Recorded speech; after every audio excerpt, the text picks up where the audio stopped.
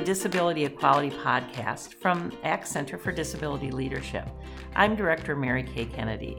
As we launch this series, we wanted to introduce you to one of the hosts, Cynthia Gales. As Cynthia is being interviewed, she'll refer to a couple of ACT Center programs. She talks a little bit about the Olmsted Academy. It's a year-long leadership program designed to help more and better disability inclusion happen across our state. And she also talks about the DETS program, and this is our Disability Equality Training Series. And this is a series of courses just designed to help folks build the skills, confidence, and knowledge they need to live the lives they want. I'm sure you'll enjoy meeting Disability Equality Podcast host, Cynthia Gales. Welcome to our podcast. I'm going to sit and interview Cynthia today so we can get to know the host of the podcast. So Cynthia, can you tell me a little bit about yourself? My name is Cynthia, and I was born and raised in Illinois. I have a brother, a daughter. My mom and my dad are deceased, and I come from a spiritually based family. We went to church every Sunday, and I enjoyed that. I moved away from Illinois to come to Minnesota because of my disabilities. Why don't you tell me a little bit about your disabilities? I was the average person. I had a great life. Like I said, my mom and dad, they showed us the way of life. They told us, to depend on yourself, do what you need and not depend on anyone else.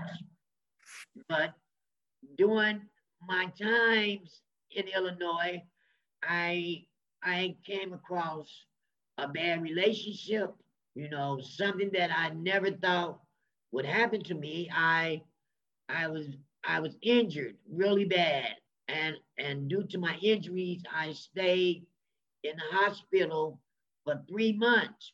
And once I got out the hospital, for me, everything had changed. I got hit in the head, and so now due to me being hit in the head, I have traumatic brain disorder, and I have depression. I was in the hospital for 3 months. Once I recovered, my life wasn't the same anymore. For me, it was a scary feeling. I didn't know. I couldn't remember. I didn't understand quite what was going on. And in Illinois, it's not like Minnesota. They don't have the medical benefits. They just took me out the hospital and just let me go ahead on about my way. I didn't know that I had a disability. I didn't know. All I knew that was when I came out the hospital, I wasn't the same Cynthia. All my memories and everything, I had to regain all that. So I ended up coming to Minnesota. I started learning about being disabled through this thing called caddy waiver.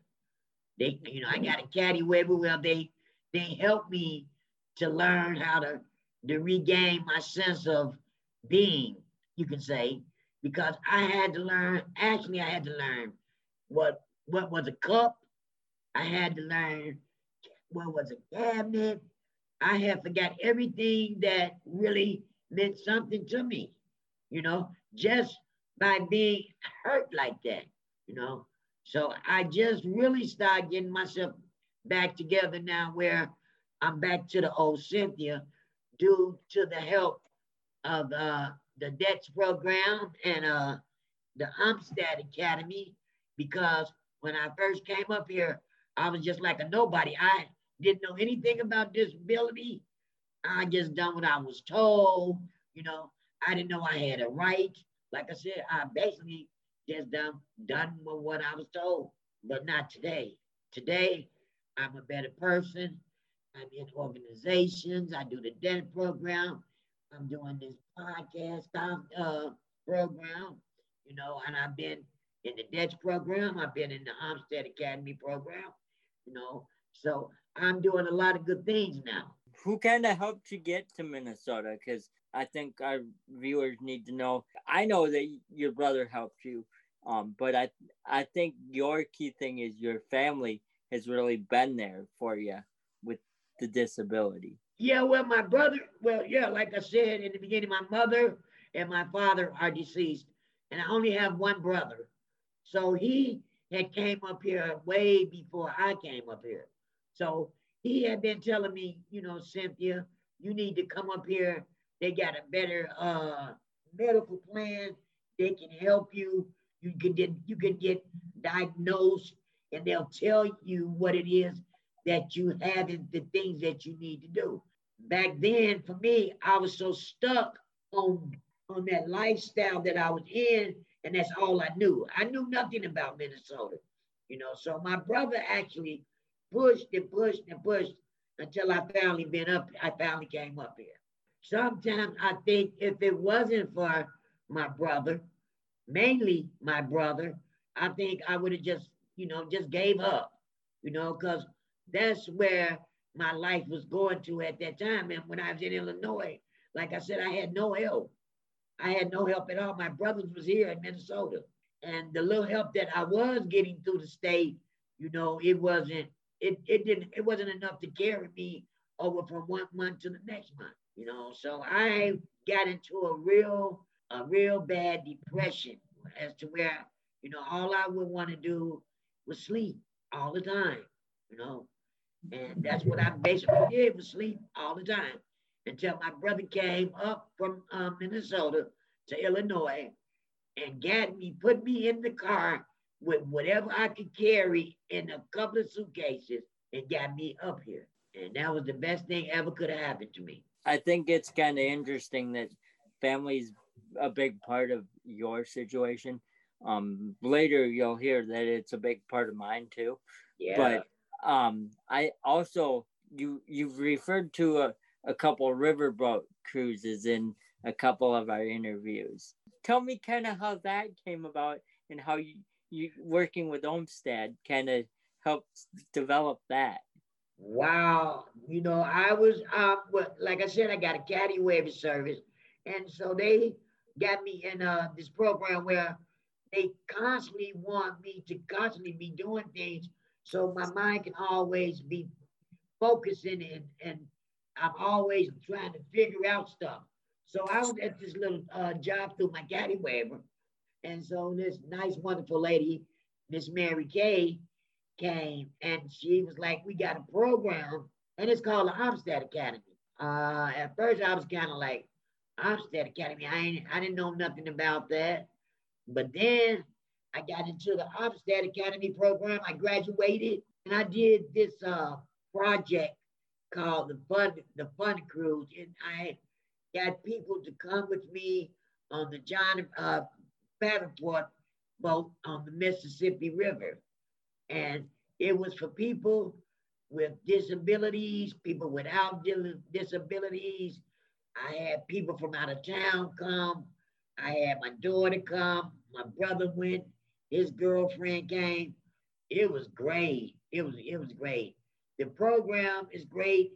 That project was great.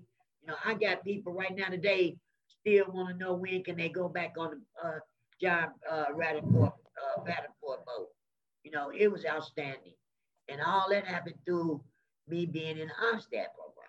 If somebody was to go, here, Cynthia, here's $1,000, what would you do with it? If I had $1,000, what I would do, I would take 500 of that $1,000 and I would try to take as many people as I could out on a nice picnic and just eat and drink and be merry that whole day. And the other half of the $500 I would take and I would get some pamphlets and make sure I got pamphlets telling people about disability, about the programs that the disability people are in. I would make sure that, on the bus stops, that is pamphlets there. I would like to get a lot of information out where people can know and try to get into the same things that I'm getting into. as far as disability. That's what I would do with my 1,000. Nice. So you'd take some of that 1,000 and put it back into programs like this, I'm guessing. Exactly. I would want people to know about it. I would put literature everywhere.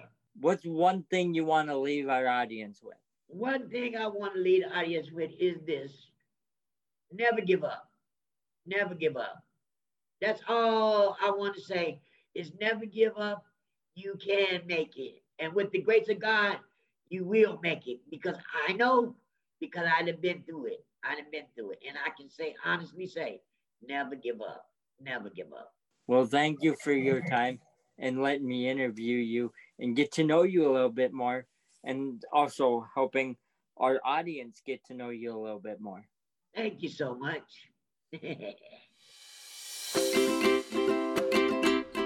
Join us for the next Disability Equality podcast. To bring self-advocacy programs to your group, check out the Disability Equality Training Series and other ACT Center programs at selfadvocacy.com. Thank you for listening.